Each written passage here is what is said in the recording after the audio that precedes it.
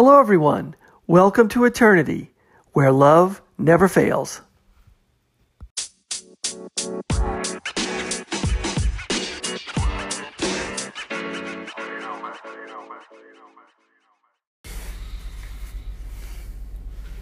Hello, everyone. Thanks for listening. This is the Eternity Bible Study Podcast, where we walk through the Bible together every weekday, Monday through Friday.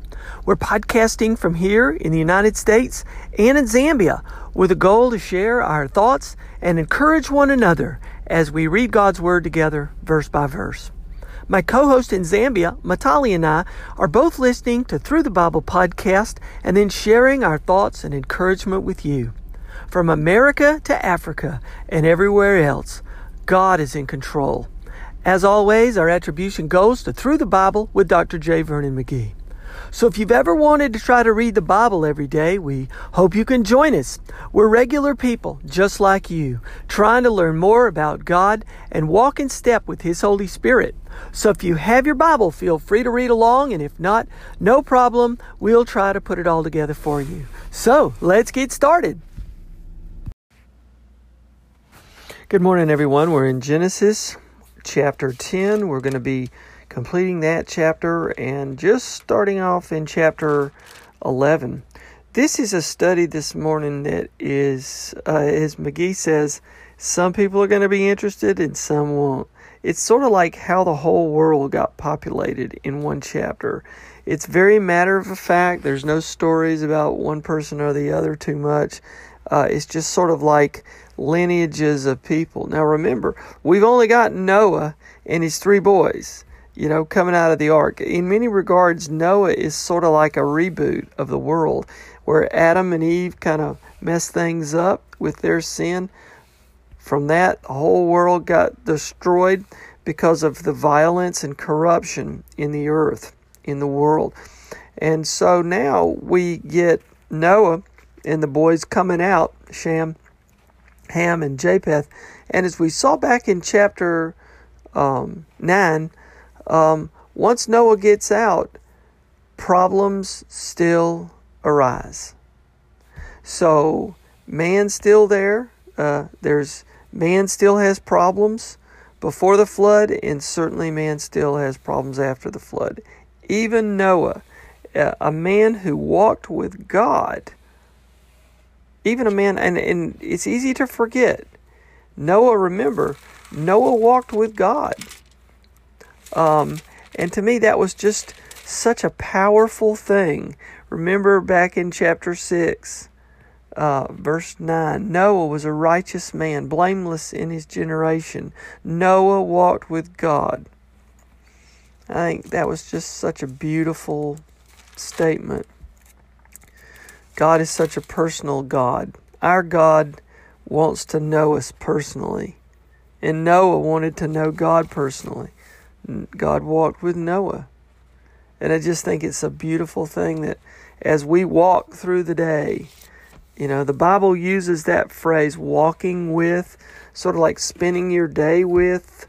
So it could be like the physical walking, or it could be spiritual walking. But that concept of walking with someone is so beautiful to me. Even still, after Noah gets off the ark and he's outside for a little while, he builds himself a vineyard, and what happens? He makes wine and he gets drunk. It's like, go figure. Humans will get themselves all in a mess. Even this righteous man who walked with God, and he was completely drunk and naked, and he was unconscious. He passed out, and that's when Ham, who came in and dishonored his father. The Bible doesn't go into any more detail than that, but it's there. It's put there for a reason, for us to understand this, and we don't know any more details. McGee kind of points that out, that's probably why God is inspiring the writing of this rather than man, because if it was man, you'd see a lot of maybe shameful details but with God, He just lets us know. He doesn't go into that. A mistake happened or something happened. But in any event, the real focus was Ham, one of his sons, dishonoring his father in his vulnerable condition there. And that's why. And it's interesting that Noah doesn't curse, or, the curse didn't be on Ham, the actual son, but it was Canaan, one of the sons of Ham. And so, again, the Bible doesn't go into a lot of detail as to why that happened. Maybe Noah felt that would be sort of the crime fitting the punishment. Like, you are one of my sons dishonoring me, and it hurts me so bad to see one of my sons being so dishonored. I'm going to put you in a similar position to where the descendant, one of your sons, is going to be so cursed or so dishonored. And then you'll get to look at that in the same way. Perhaps that's it. In any event, we find ourselves now in chapter 10, because now the focus is shifting towards the three sons of Noah, Shem, Ham, and Japheth. And remember, we said Ham, Canaan, his sons are going to be subservient to the other two. So it doesn't mean that these aren't great peoples in their own perspectives. It just means that's what it means. So, and as my study Bible points out, the descendants of Ham settled in North Africa and in the eastern Mediterranean coast. The descendants of Shem, whom I think would be, the Bible said, Japheth's sons will reside in the tent of Shem eventually. So Shem would be in Mesopotamia and Arabia, and the descendants of Japheth in Europe and the greater area of Asia Minor. So those are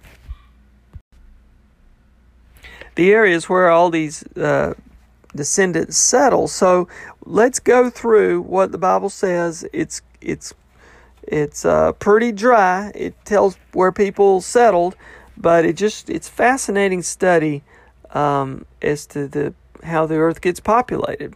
So, verse 1, chapter 10. These are the generations of the sons of Noah, Shem, Ham, Japheth. Sons were born to them after the flood. Again, we don't get any information about the wives or anything like this. Very matter of fact here. The sons of Japheth. Now again, the sons of Japheth were the folks that were going to settle in Europe and the greater area of Asia Minor. So the sons of Japheth were Gomer, Magog, Madai, Javan, Tubal, Meshkish, Tyrus. The sons of Gomer, Ashkenaz, Rippeth, Togarmah. The sons of Javan, Elisha, Tarshish, Kittim, Dodam. From these the coastland peoples spread in their lands, each with his own language, by their clans in their nations. And by the way, my pronunciation of these fellas' names is not going to be the greatest. I'm not very good at it, but you get the picture. Now we come to the sons of Ham. Now remember, Ham's the boy who dishonored his father, and he's going to have apparently a son, Canaan, and Canaan's descendants were going to have a curse on them, because Canaan was going to be cursed, and there you go. Their descendants are going to be servants to his brothers. Now that doesn't mean the Bible's justifying slavery or conquest of people or anything like that. Bible's just saying it.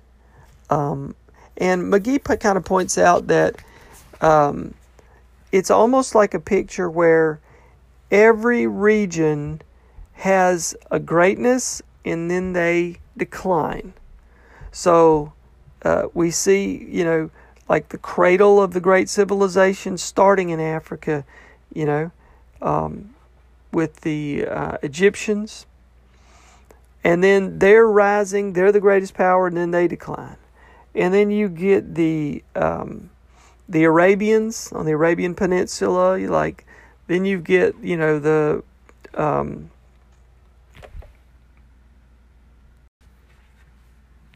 rise of the Assyrians and the Babylonians. They rise to power and then they decline.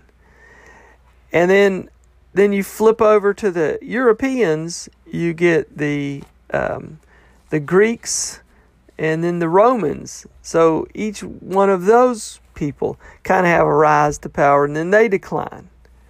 And so now we're living in sort of a hodgepodge where there's no real great kingdom anymore. Now there's regional powers, and you've got nations that are asserting their different authorities, but you don't have any world power like we did in these times.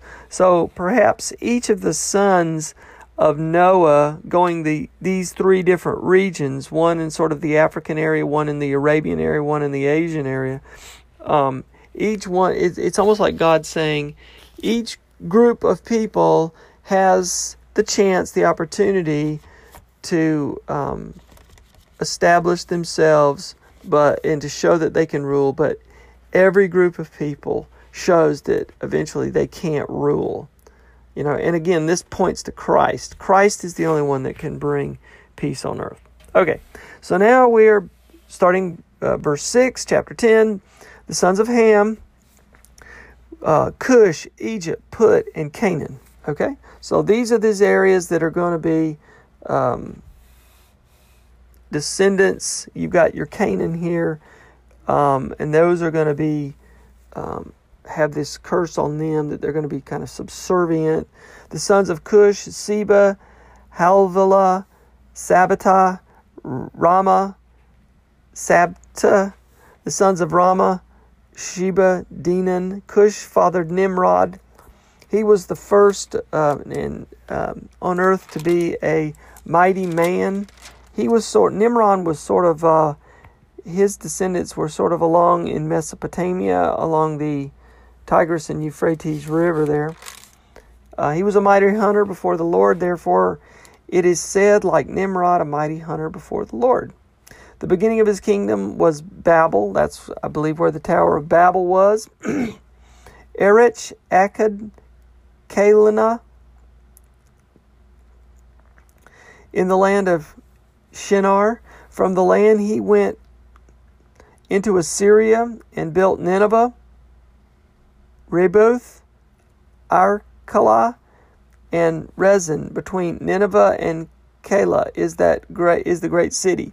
Egypt fathered Ludum, Anam, Lebam, Natham, Parshuim, Cashulam, from whom the Philistines came, and Cathoram. Canaan fathered Sidon, his firstborn, and Heth, and the Jebusites, Amorites, Girgashites, Havanites, Arkites, Shinites, the Ardavites, Zemarites, Hamathites, and as McGee says, all the other electrolytes. After the clans of the Canaanites dispersed, and the territory of the Canaanites extended from Sidon in the direction of Gerar as far as Gaza, in the direction of Sodom, Gomorrah, Adam, Sheboam, Lasa. These are the sons of Ham and their clans and their languages and their lands and their nations. And again, I apologize. My pronunciation is terrible of all these names, but it's just difficult for me. Verse 21, to Shem, this is the other son, also the father of all the children of Eber, the elder brother of Japheth, children were born. The sons of Shem, Elam, Asher, Arpachshad, Lud, Abram. The sons of Abram, Uz, Hul, Gether, Mash. Arpachshad fathered Shelah, And Shelah fathered Eber. To Eber were born 2 sons. The name of one was Peleg. For his days on earth were divided, and his brother's name was Joktan. Joktan fathered Almadad, Shepath, Harzameth, Jereth, Amram, Uzal, Dalkalah, and just a whole bunch of names I can't pronounce. So I'm dropping down to verse 30. The territory in which they lived extended from Mesha in the direction of Separ into the hill country of the east. These are the sons of Shem by their clans, their languages, their lands, and their nations. These are the clans of the sons of Noah, according to their genealogies in their nations, and from these the nations spread abroad on the earth after the flood. Well, what a fascinating study this would be, to go through all these clans and to see, where they ended up settling. But again, the Bible is very, very organized, and it does give an account of how people originated, how these civilizations started. Chapter 11 now. Verse 1, we're shifting picture here. Now the whole earth had one language and the same words. So you have to think about this. The same words, one language. Verse 2, and as people migrated from the east, they found a plain in the land of Shinar and settled there. And they said to one another, come, let us make bricks and burn them thoroughly. And they had brick for stone and bitumen and mortar. Okay, so they're figuring out how to make things, and they are figuring out how to make bricks. And so now they're making bricks and mortar, and they've made quite an invention here. They don't have to go looking for stone, and when they do that, they're going to build this, looks like the tower. And they're going to figure out, maybe they're going to build the Tower of Babel to try to, get up to God or be as great as God in some way. So we're going to see what happens next. And I have a feeling God is not going to be honored by this new building they're creating. So we'll have to stop here and take it up tomorrow.